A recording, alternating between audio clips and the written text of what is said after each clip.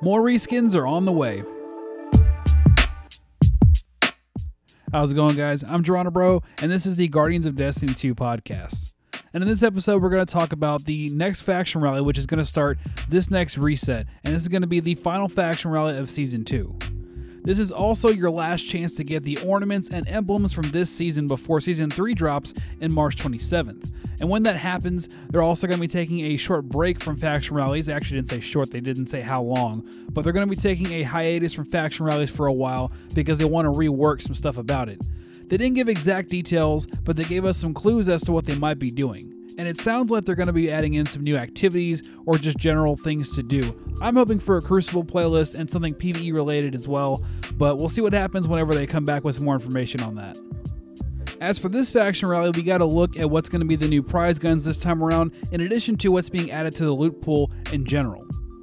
As far as the loot pool is concerned, we're getting 3 new weapons that weren't previously prizes or in the loot pool before. The first one of them is a New Monarchy shotgun, looks like it's from Hake. It's called the Quitclaim Shotgun 3. And this archetype is the aggressive frame archetype, which is high damage, high recoil. It has rifle barrel, flared magwell, and field prep. And I'm going to be honest, this really doesn't seem all that great. It seems like something you would just get to put in your collection, but never really use. So I'm probably going to do exactly that. Dead Orbit is getting a new SMG called the Radiant Stardust. This looks just like a Death Adder reskin, so I'm not really sure why they didn't call this one the Death Adder, because they are Dead Orbit.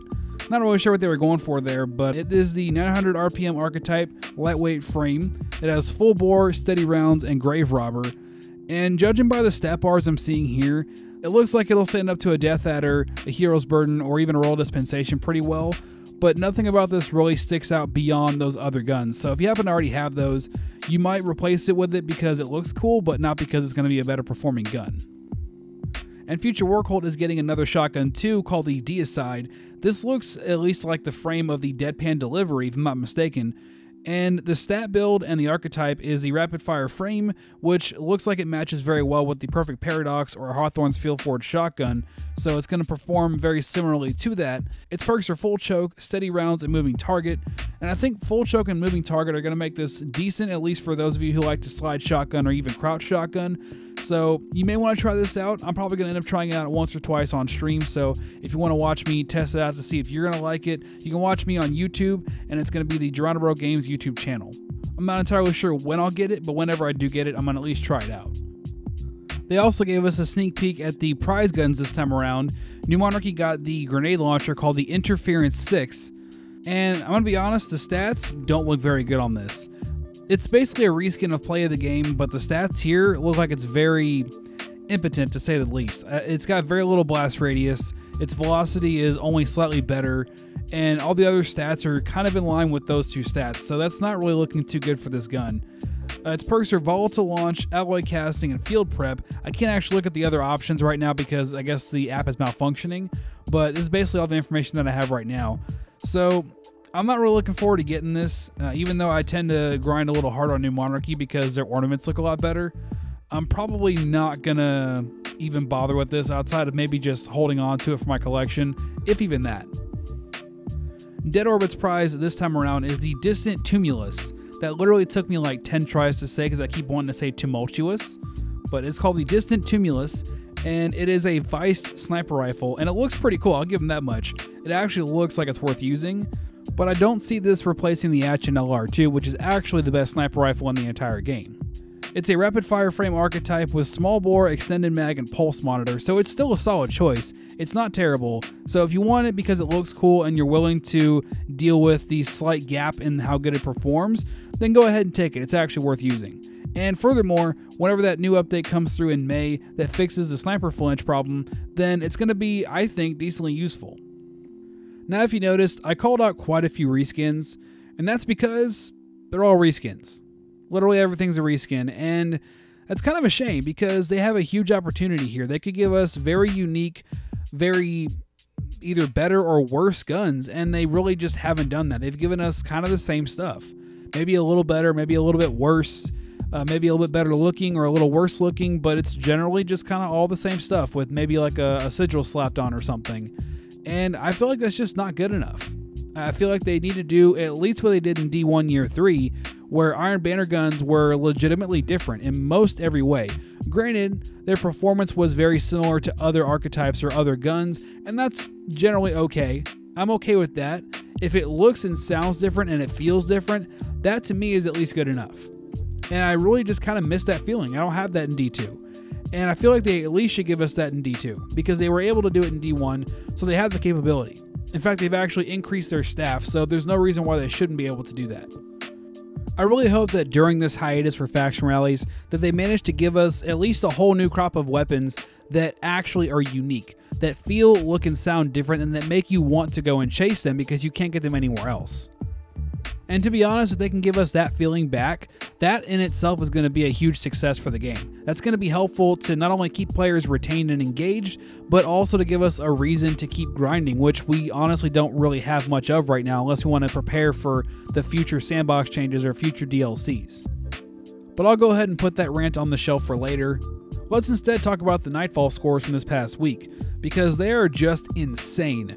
402,479 is the top score from the last week's strike, and that is the Pyramidion strike. Number 2 is 398,226, and number 3 was 380,399. Normally scores this high are supposed to be impossible, but there's a cheese right now where you can go and farm lost sectors and patrol zones to pad your score to compete on this high of a level. Now this actually is an exploit, not actually part of the game, so it's going to be patched, but we're going to have to wait until May for that patch to come in. So unfortunately, until that happens, you're going to still see scores this high. However, they're not going to use these scores to tune the score thresholds, which is good. In the last part of this update, they talk about one more issue that needs to be addressed, and quite frankly, should have been addressed much sooner, and that's in-air accuracy of hand cannons.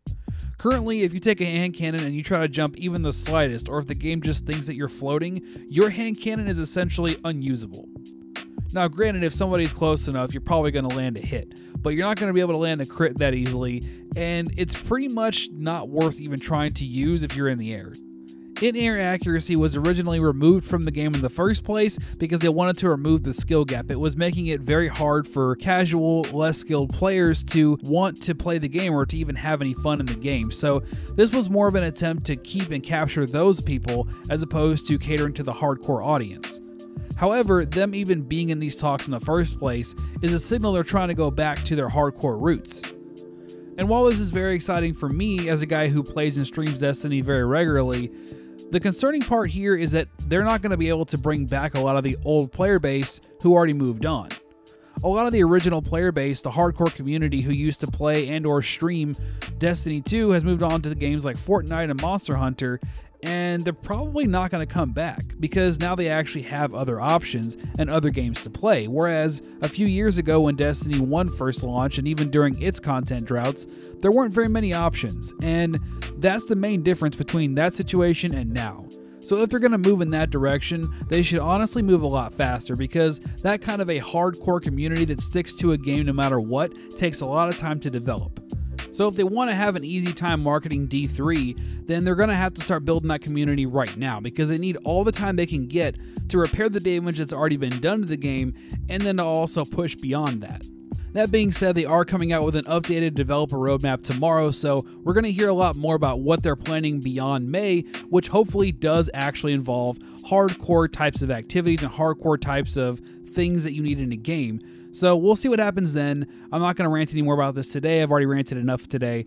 So with that, that's going to do it for today's episode. If you're new to the station and you're on Anchor, hit that favorite button. If you're on iTunes, Google Play, or anywhere else, hit that subscribe button so you don't miss a single episode.